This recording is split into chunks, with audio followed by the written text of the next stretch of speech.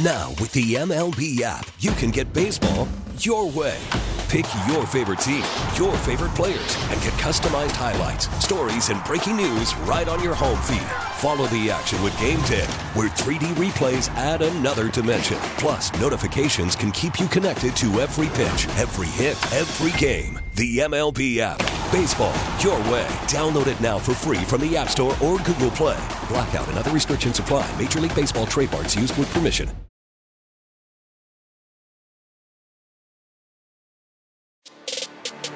Sabres Live is presented by Seneca Resorts and Casinos. Nothing else comes close. Happy Friday, everyone. It's August 4th, and it is a great news day, surprisingly, in the NHL. There's actually a lot going on, and the smiling face of Jordan LeBarber from Sabres.com has joined us to fill the immense shoes of Marty Brodeur on this day. And I will say this. Do we know what size feet Marty has? Is he like a 12 or 13? Because the running joke is always like, geez, you're much taller than you appear on television. And I've never asked him. Oh. Not literally, but the metaphorical shoes are immense. Yes. Yeah, they are immense. And, you know, it's funny because thinking of Marty and all the behind the scenes shenanigans, like you have literally become probably, in my assumption, one of the most trusted people from a player's standpoint in our organization to be this conduit for content that we see on all our platforms. So what is it? So speaking of big shoes here, Jordan, like what is that like when you're almost always there in the filming and the planning and all of this of some, and obviously I think people don't have to look long and hard to realize like Sabre fans have been thoroughly entertained by the content that was produced, especially in this past year.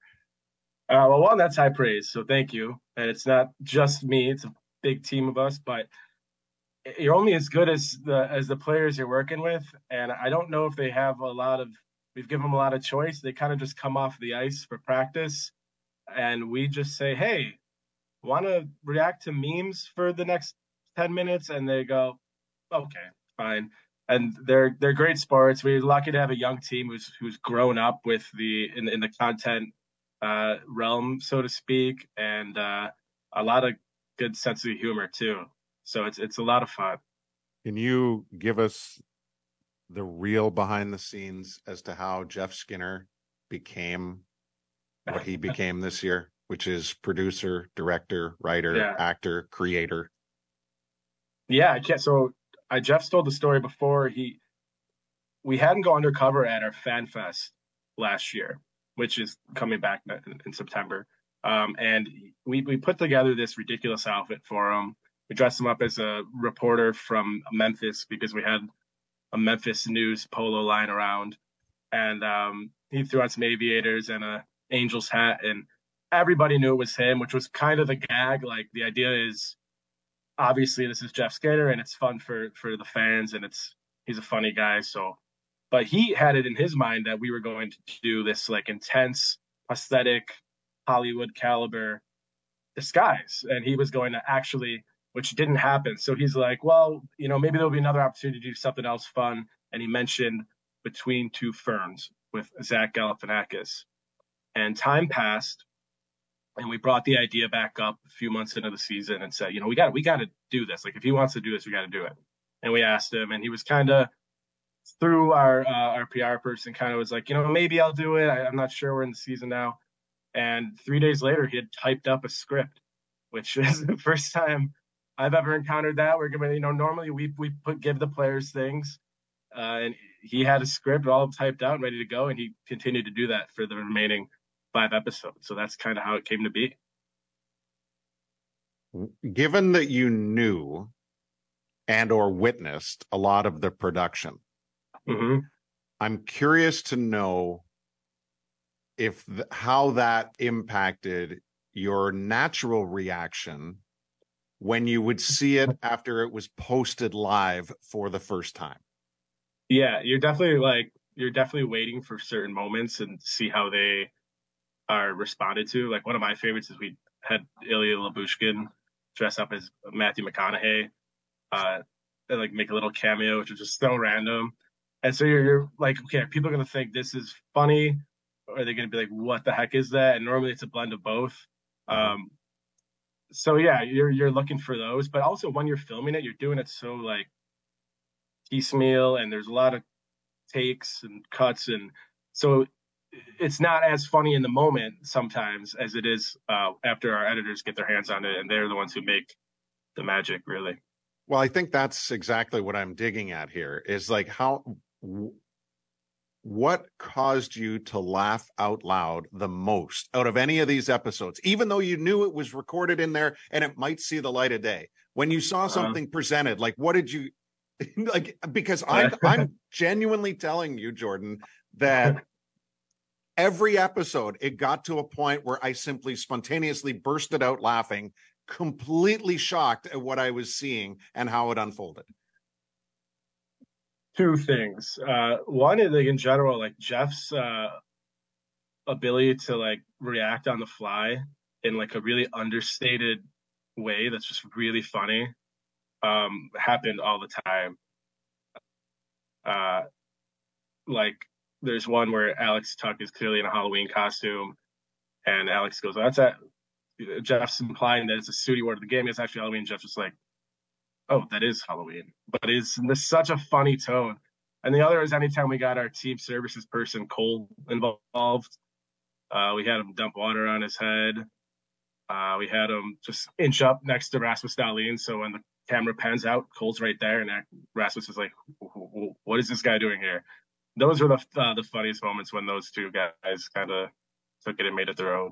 Were you involved in the remake, if you will, or the creation this summer around 716 Day, where Cole was wandering around the arena by himself, missing Jeff? Because again, like out of the blue, months removed from the last episode, that to me couldn't have gone any better. It was hilarious when he's digging through the recycle bin for smart water to splash on his face. I was, yeah. We just took Cole around the arena and had him look sad. And we had Jeff. This is another example of Jeff. Like we texted him a script to read for the voiceover at the end of that video, which is on sabres.com if anyone hasn't seen it. And he sent us two versions back, one with edit teammate and one as we sent it. So it's just another example of him like being really great to work with and like taking ownership of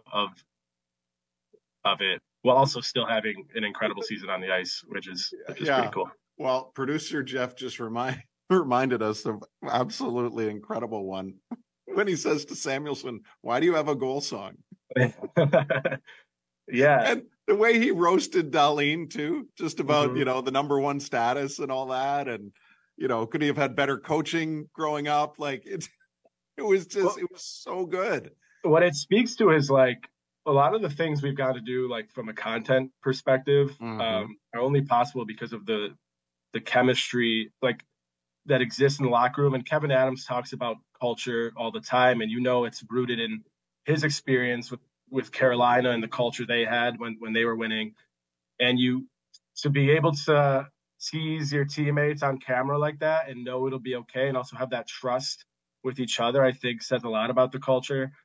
We took Jack Quinn and JJ Paterka shopping for Christmas gifts to give to all their teammates. We filmed that, and that gift distribution became almost like a little team event on its own. And you just saw how the guys they just really genuinely get along, and it's special to watch a group of like young players do that. You can see where it's headed.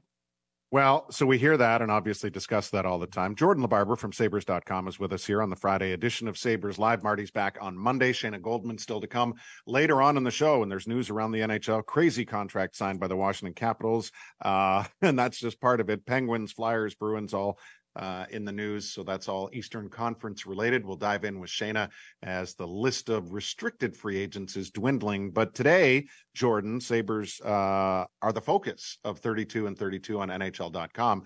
And, our colleague Heather Engel wrote most of the stories involved in that. presenting what's to come here for this 23-24 campaign.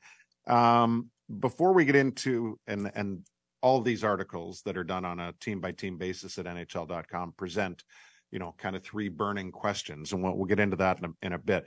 Just wide view of the Sabres right now. Like, what is on your mind as you think about this group, which, even though it was only a point or two, depending on your math, is still a long ways from attaining its goal, as we sit here in the summer?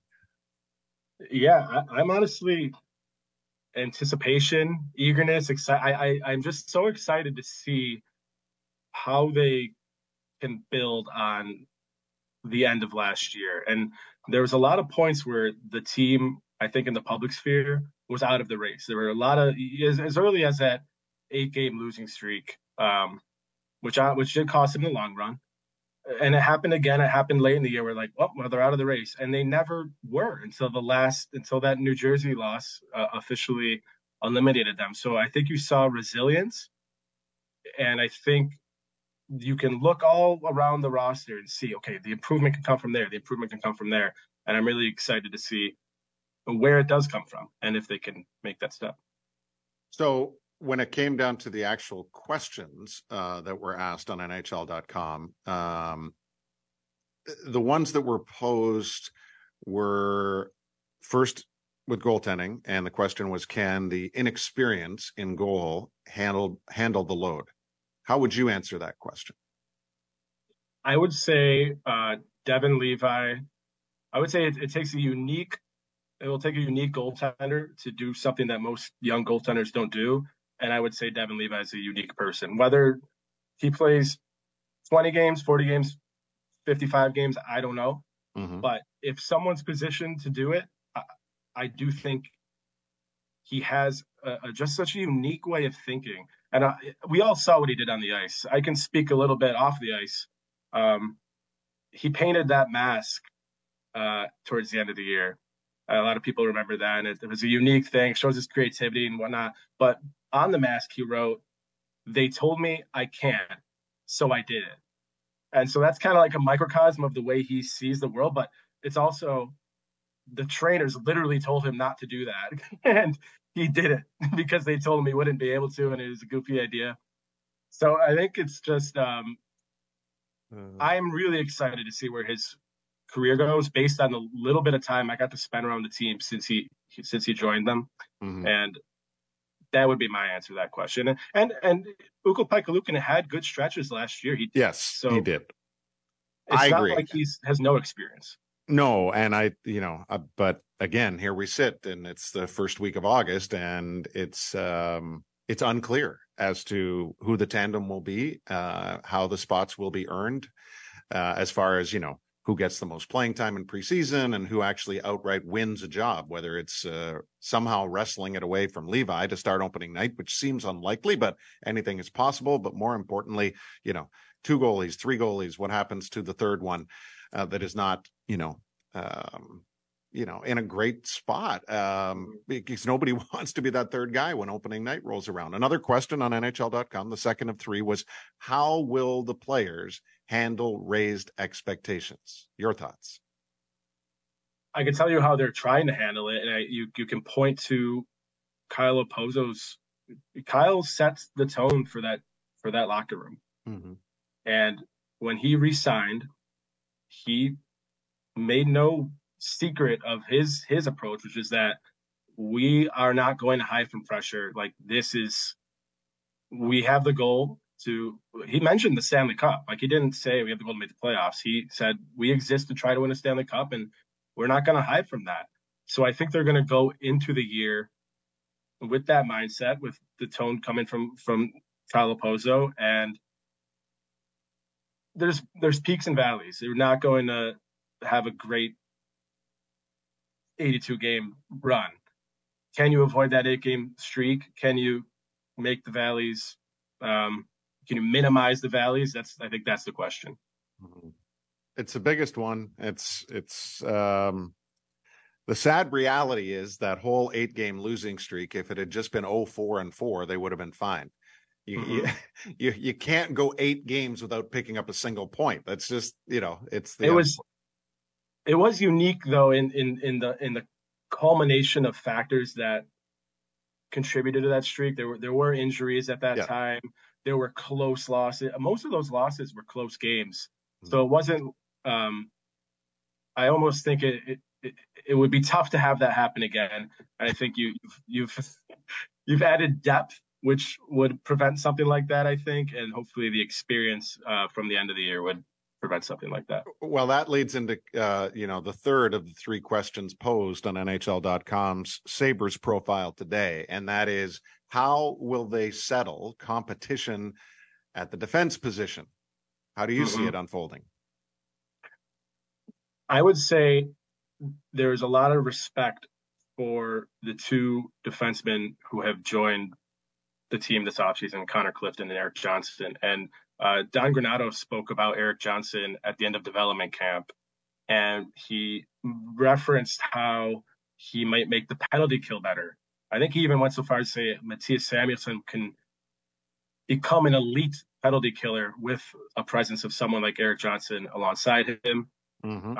He mentioned how he's already been envisioning, okay, if Eric Johnson's playing next to Rasmus Dahlin, how will that look? If he's playing next to Owen Power, how will that look?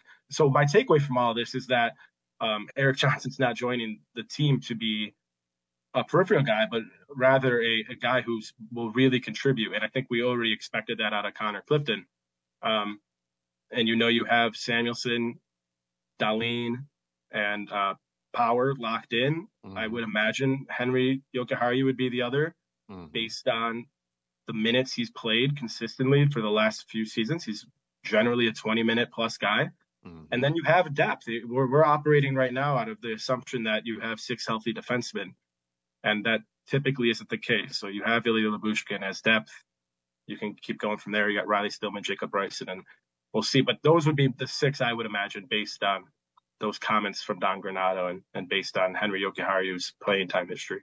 There are plenty of comments from Kevin Adams within that 32 for 32 profile on the Sabres today at NHL.com. You can check it out. And they also had fantasy projections, and that, sidebar to that for me is that one of the biggest disappointments in them missing the playoffs last year was they had so many players have career years. And normally that results in a playoff spot. So it didn't, and that's a challenge. But because we talked goaltending, it was interesting to see within their fantasy projections, there was a question about goaltending, and they had a projection of 30 wins for Devin Levi. So I will boldly sit here and tell you this: if Devin Levi wins 30 games, they're making the playoffs. So I agree. Okay, so now, because NHL.com had their 3 quote unquote burning questions, what other questions do you have? We're going to do this like newlywed game, like where you had to match your answer with your spouse, not to make you feel uncomfortable as my spouse here for the next 10, but we've been wed a long time. Just think of who was cropped out of the picture on our road trip that I posted. Anyway, let's get to the questions. What is your first big question for this team beyond what we've already talked about? Well, you just talked about career seasons. I think it's a good segue. I'm looking at who's taking a leap. We have a lot of measurable statistical leaps having been taken the last couple of years. Tage Thompson, Dylan Cousins, Rasmus Dahlin, the obvious ones. Jack Quinn was a great candidate for that. He's going to miss a lot of the year now. So who's going to take those steps? And that could come in different forms. It could be one of those guys I just mentioned.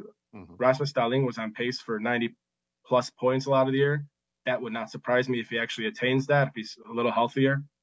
Casey Middlestat, I think, based on the way his season ended, is a candidate. Or is it a young guy like Yuri Kulik coming up and being a contributor? So where are those leaps going to come from is one question for me. Okay, word for word, I didn't find an exact answer, but you danced around so many names. You obviously hit on a couple. I wouldn't say direct match, but who knows? On to the next one. What's your second big question? What does the balance between offense and defense look like this year? Wow. And Don Granato, pretty much from the beginning, said it's harder to learn offense with a young team. And he said that is the priority. And he said that all along, and they finished third in scoring last year. Yeah. And I think towards the end of the year, you saw those close games against the close playoff game against Florida. So they were playing for playoff position. The close games against the Rangers. I think players spoke to those games as examples of what they learned towards the latter half of that year about how to play those tight games that they'll need to play. And so what does the scoring numbers look like in relation to the goals against? A lot of high-powered offenses finished behind them in scoring last year. Tampa, Toronto, the Rangers, the Avalanche. Is there a little bit of dip in scoring, and does that compensate with a lack of goals against? I think would be a goal for the team. Okay, not an exact match again on mine, but I'll show you my answers coming up. What is the last of your three? So this is a question the Sabres are thinking about, but it's a question that's fun for us as people who love the game, is who's vulnerable? If the Sabres are making the playoffs, who's vulnerable for them to leapfrog? And the reason I think it's interesting is because you had maybe the best regular season team of all time last year, the Boston Bruins, and they might be the team I look at.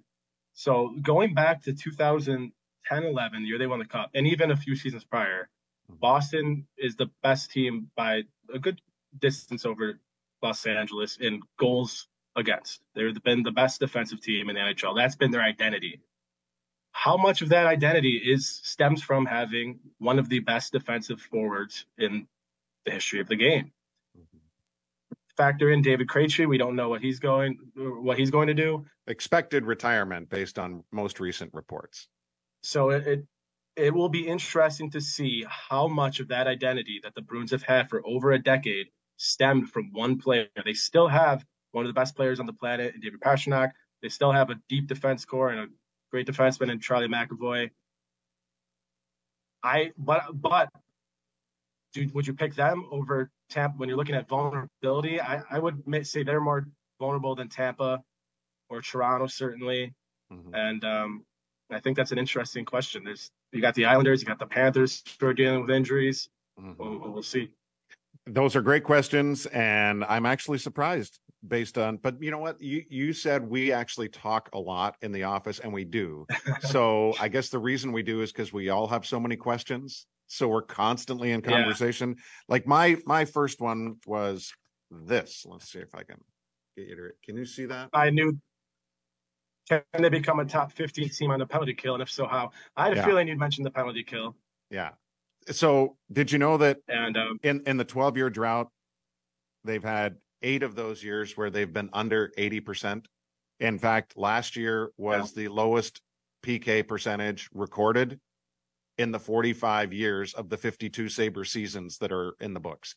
They didn't keep special teams stats in the early 70s, but unfortunately last year's 73% was the worst one that we've seen. And now part of that, it's not all an indictment on the Sabres, because obviously scoring is up and a lot of teams' power plays are up. So therefore, conversely, a lot of teams are struggling on the PK. But to me, the biggest change with this group is if they become a top 15 PK, that changes everything because I'm not expecting a drop offensively. Yeah, and we spoke about it before, but I think that the Sabres targeted the penalty kill with the additions of Connor Clifton. I think was one of the best players last year in power play goals against per 60, and Eric Johnson. Okay, one more here. Can you read this one? Who will earn the opportunity to play with Dylan Cousins in the absence of Jack Quinn? Yes.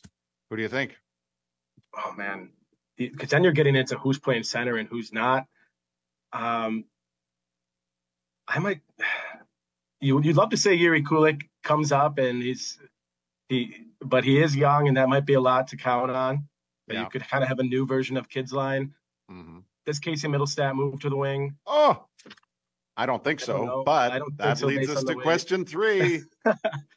Will Casey Middlestat produce another career year? He was dealing with injuries for so long going into last year that it makes sense that it took him half a season to get going. But I think it's going to be interesting to see where he falls in the lineup. I wouldn't. Baseball is back, and so is MLB.tv. Watch every out-of-market regular season game on your favorite streaming devices, anywhere, anytime, all season long. Follow the action live or on demand. Track 4 games at once with multi-view mode and catch up with in-game highlights. Plus, original programs, minor league broadcasts, and local pre- and post-game shows. Go to MLB.tv to start your free trial today. Blackout and other restrictions apply. Major League Baseball trademarks used with permission. Out seeing him with Skinner and or Tuck, and if he is, can they recreate that magic they had? Career years for Thompson, Skinner, Tuck, Darlene, Cousins. This is outside of first-year players, obviously, and Casey Middlestat. And among the group, nobody more than doubled their previous high other than Casey Middlestat. It is overlooked, not talked about enough, and recognizing where he is at age-wise and contractually within this group, and all the intangibles that get spoken about him by the coaching staff and his peers. It's an enormous year, I think, for Casey Middlestat, because if he duplicates or even improves upon last year, I think he establishes himself then as a core player moving forward. I absolutely agree, and he has an opportunity to take the Sabres where they want to go. I think because I think if you add another player, producing like in that caliber offensively, then that could be a huge difference. Great stuff. Thank you as always, and it's fair to say that you filled in the shoes admirably for Marty on this day. Wow, very proud. Thank you, Duffer. Enjoy the weekend. We'll see you soon. Yeah. There's Jordan LeBarber from Sabres.com. We have the great Shayna Goldman from The Athletic coming up next here on Sabres Live.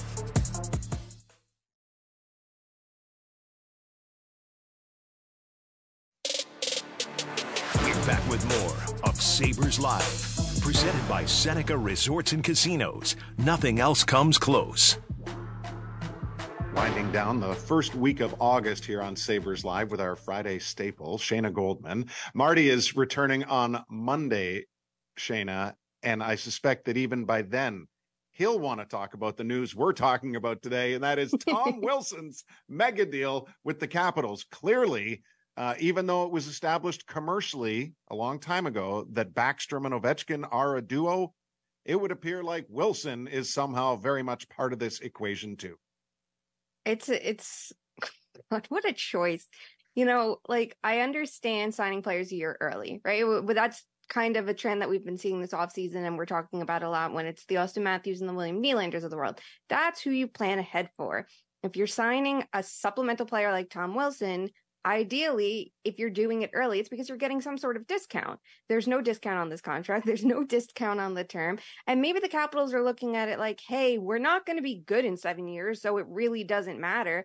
But obviously there's going to be cap growth between now and then, but to hamstring yourself for a player who is not that good, like he's a good, rough winger, right? He's coming off a bad year and you can't judge it because he had the torn ACL and everything like that. And I totally understand that. But the fact of the matter is the style he plays typically doesn't age well. He's really not a play driver in his own right and never will be. And I think everyone just gets kind of blinded by the extracurriculars of his game, which, yes, can be effective if he maintains his discipline. That's a big if. But come on, 7 years, that money, it's overpriced before it even starts. 7 years, $45.5 million. So when you break that down, so hard to say. Like he's coming off of he was coming off of a 6-year, $31 million deal. He's 29. When's his birthday? So he'll be playing his age 29 season coming up. But now, the Capitals are going to be staring at a cap hit of 6.5. So he gets the raise, he gets more term. And I had to laugh. One of the articles I was like, the length of the deal brings the AAV down. And I'm like, no, it didn't. No, it did not. It's still too high. And I don't dislike Tom Wilson, the player. In fact, I like him a lot for what he is. But what would have been the proper extension to give him at this point in time, in your opinion? If they said, we want Ovechkin to go for it during his era, we're going to do whatever to maximize the team around him. And we know that we can clear cap in other ways. Like say they got rid of Kuznetsov tomorrow and they had all this extra cap space in the world. If they went, we're going to go 3 years at $6 million. I would still say it's rich because I think he's worth maybe 3 or 4 a year. Honestly, I could understand that. Or if they went the Islanders route of let's hand out these long-term extensions, but maybe go for like that $3 million a year on average. While I still think that could be an overpayment, it's one that I think you can bury very easily. So it's just everything about it is it's so perplexing. I feel like general managers, when they try to like leverage situations and we see them sign these contracts early or trade for contract rights so they can avoid, that open market crowd raising the price, they raise the price themselves. And I just don't understand it. What was the trade-off? I don't see one. And I know the pursuit based on health, obviously, for Ovechkin.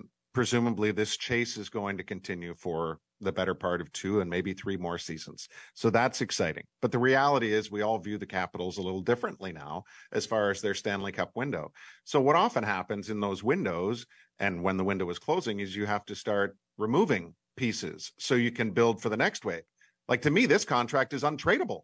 Yeah, no, it's bad. So maybe in year 1 or 2, right? Because I think if Tom Wilson was on the market tomorrow without the contract, so many general managers are diving at him 100%. And I completely understand that. But like, to think of what the Capitals just did, I feel like they mastered the retool on the fly that we hear all these teams talk about and completely bomb. They nailed it at the deadline, I think, and were able to quickly throw together some good pieces this offseason to move forward, and with the new coach and everything. And then they do this. Like, way to end on a sour note. It's so strange, and Backstrom's future is still so cloudy based on the hip surgery that he had, and the hope obviously is that John Carlson is fully healthy after that horrific injury last year. But you mentioned the most intriguing name right now, one that has been out there for months and months and months and months, and it's the future of Kuznetsov. Clearly, the market is not bearing fruit from trade partners right now, or this deal would have been done a long time ago, right? Right. You have a player who was really struggling offensively, and that's the highlight of his game. Defensively, there are a ton of flaws, but a lot of the times for a top 6 center, you can outweigh that with really strong offense, or you can say it's okay. He plays with someone like Ovechkin who doesn't play defense, and that's totally fine. Of course, they're going to drag it down together. You can make excuses for it, but even after a strong offensive year relative to years past, teams still aren't interested. There's the on ice aspect of it, knowing what his ceiling is versus, the cost of acquisition, the cost of the contract, and then you have to weigh the off ice element of it too. And there's been some, like shady business there that would obviously scare teams away. So that's a player for me. I think the Capitals should be in on every center that's been on the market. Like an Elias Lindholm, I think they should be lining up for, because I don't think that their top 6 center depth is strong enough across from Dylan Strome. But the fact that they can't get rid of Kuznetsov is going to stop any chance of doing literally anything, because they don't have the money unless they shed that contract. So who's going to get Lindholm? And do you expect him to be dealt before opening night? I actually don't. I feel like the Flames might hold on to him. And if this was Brad Tree leaving, I think it would be a different situation, because like he couldn't bear doing that again, and rightfully so after the Johnny Gaudreau thing. I don't think anyone would judge him. But, I feel like Backlund now, it kind of feels like a little bit more of a backpedal. Like maybe he would think about staying there, that I wonder if he's going to hope that Lindholm has that same change of heart. Toffoli, it felt like a done deal, and that's fine, right? Like they could obviously use him, but he wasn't perfect in Calgary anyway. Sure. Yeah. Lindholm, it feels like they view as the player to build around, when I wouldn't value him that highly. But I do think that there are some teams that could really use the help down the middle.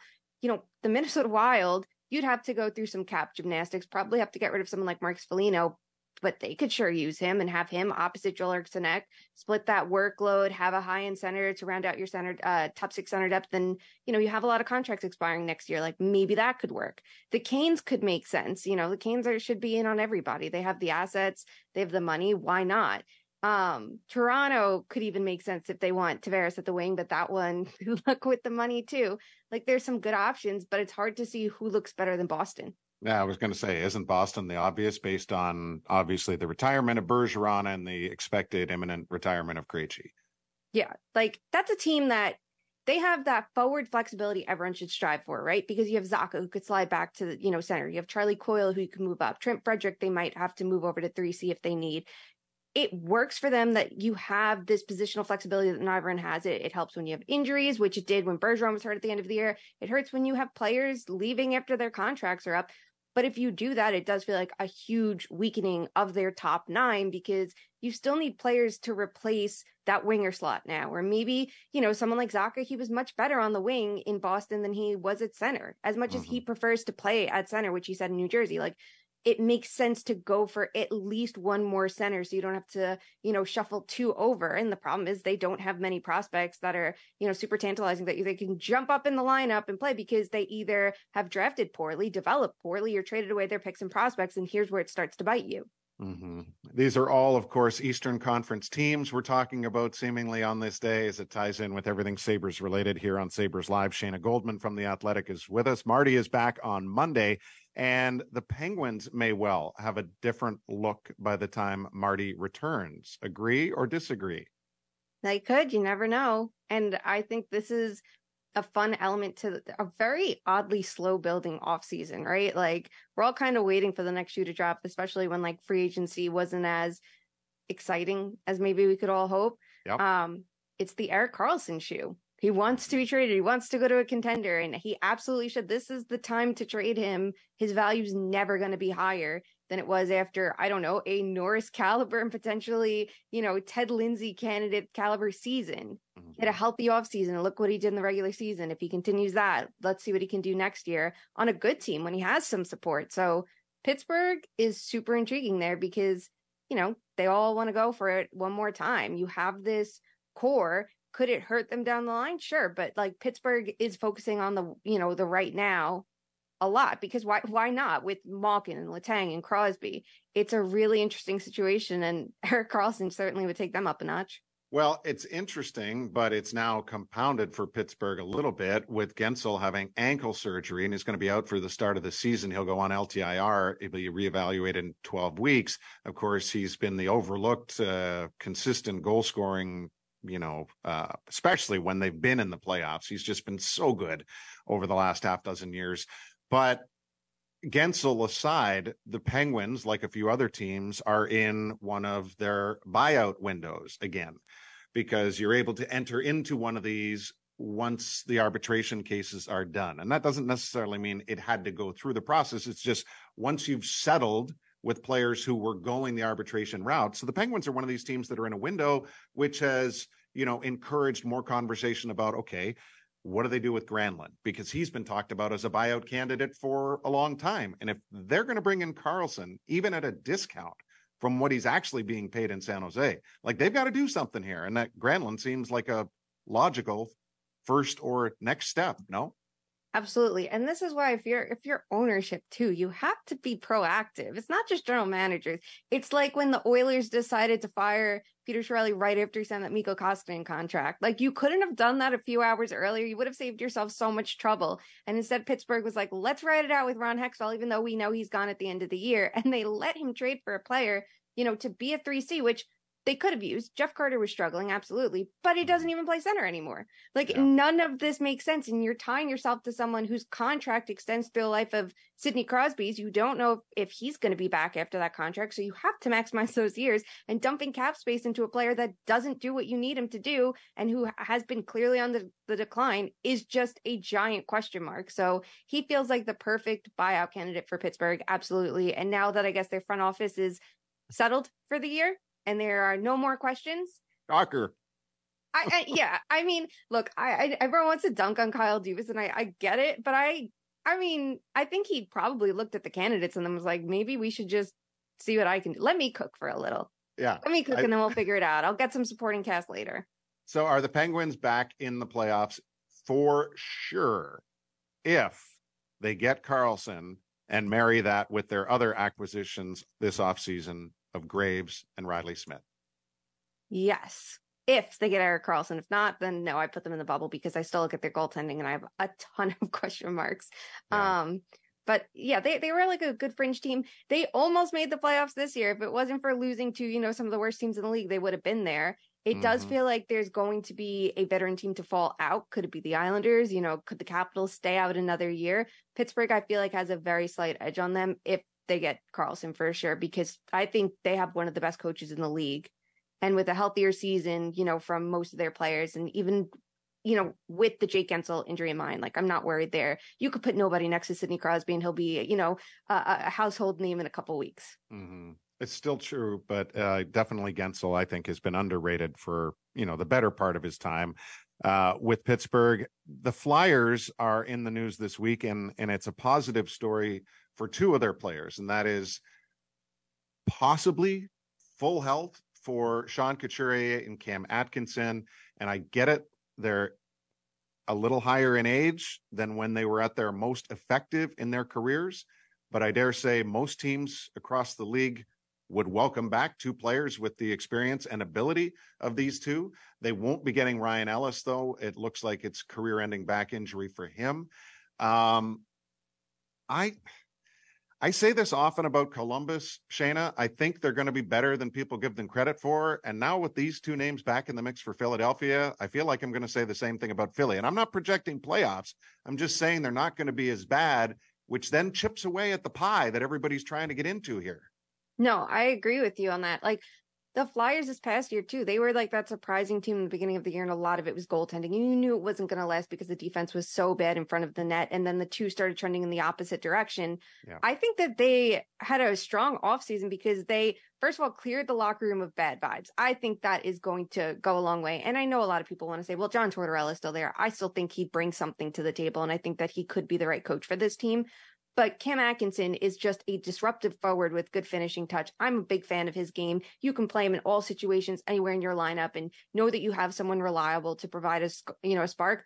And Sean Couturier, I am such a fan of his game. Like, I know he's coming off, the injury, and you never know how a player is going to return from that. But you're talking about a Selke caliber center at his peak. He's not that far removed from it. I think with more support, we could see him do a little bit more. But when you have someone like Noah Cates, who was in the Selke conversation, if you rate by best defensive forward, period, and don't go for the offensive side, he was right there for it because he was so strong in his minutes, so strong in his role, and could take on top competition.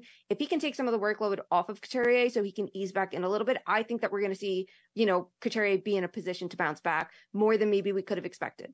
Agree. Cates is notable. Farabee needs a bounce back. Konechny had a career year. Tippett almost scored 30. No one talks about Owen Tippett, but again, the more you put proper pieces around, this becomes the norm, and you're going to be going like, oh, how did Owen Tippett have 3 straight seasons of about 30 goals? Like these are real possibilities, and people have to be mindful of the talent that's there for sure.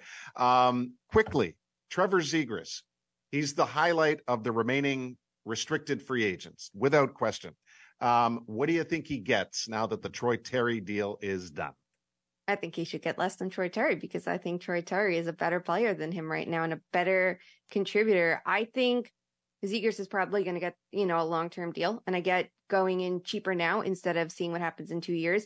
I wonder if he also gets 7 years, but I would be curious if maybe they can get the AV a little bit lower because he doesn't have that proven track record of Troy Terry, who has been able to do a lot with nothing. He's a great goal scorer, and he's very good. He's a good passer too below the surface as well. I think that he's your best all-around forward on Anaheim, and everybody should, fall in line after him. Yeah, it's hard to argue with that. My inclination, though, is that he'll end up higher than Terry, but that'll be, hopefully it's a discussion. Well, wouldn't it be something if we had an offer sheet to discuss by the time we roll around on next Friday's show? But we'll wait for that and wish you a great weekend. And thank you so much. We'll see you soon. See ya. Shayna Goldman from The Athletic will wind down, as we often do, with birthdays on Sabres Live after this. We're back with more of Sabres Live, presented by Seneca Resorts and Casinos. Nothing else comes close. It was just like, man, like, what's going on? I remember sitting in the locker room being like, are these guys just better than us? Like, do they just own us? Like, what is going on? It was the craziest feeling. And Weiser had an incredibly powerful speech at the end of that, where he got emotional and you could feel it run through everyone. And I think that was a big part and a big kind of statement for us as a group. Josh Byrne on the Dane and Josh show, which is out on Bandit social media, and this particular episode not only features them hosting as champions of the National Lacrosse League, but they're joined by the GOAT, John Tavares, their head coach and the game's greatest all-time point producers. So check that out. And of course, we do the birthdays, and I felt terrible yesterday somehow overlooking the great Chase Fraser of the Bandits. Yes, indeed. When you think of the Bandits, we think of Dane and Josh, obviously, because they're at the top of their field as far as point totals and goals and all the rest of it. But what makes this Bandits team so special is the game-breaking ability of players like Deoka Nanakok and Chase Fraser, who score spectacular goals, and then the consistent scoring threat of Kluche. So congrats again to the Bandits. We're 2 months out from their championship win, and a belated happy birthday to number 95. Chase Fraser. Well, as you know, we often gravitate to those that inspire us, those that, that have always been good people, like a lot of the Bandits that we're talking about. And it's hard not to celebrate Stanley Cup winners when one was a homegrown, a draftee of the Buffalo Sabres back in 2009, third rounder, and Braden McNabb, and now a Stanley Cup champion with the Vegas Golden Knights. Social media alive and well this week with Braden's day with the Cup in Davidson, Saskatchewan, which is a really, really, really small place. And all he's done is obviously earn everything he's gotten in his career. One Bills Live is up next, folks. Well, enjoy the weekend. Baseball is back, and so is MLB.tv. Watch every out-of-market regular season game on your favorite streaming devices, anywhere, anytime, all season long. Follow the action live or on demand. Track 4 games at once with multi-view mode and catch up with in-game highlights. Plus, original programs, minor league broadcasts, and local pre- and post-game shows. Go to MLB.tv to start your free trial today. Blackout and other restrictions apply. Major League Baseball trademarks used with permission.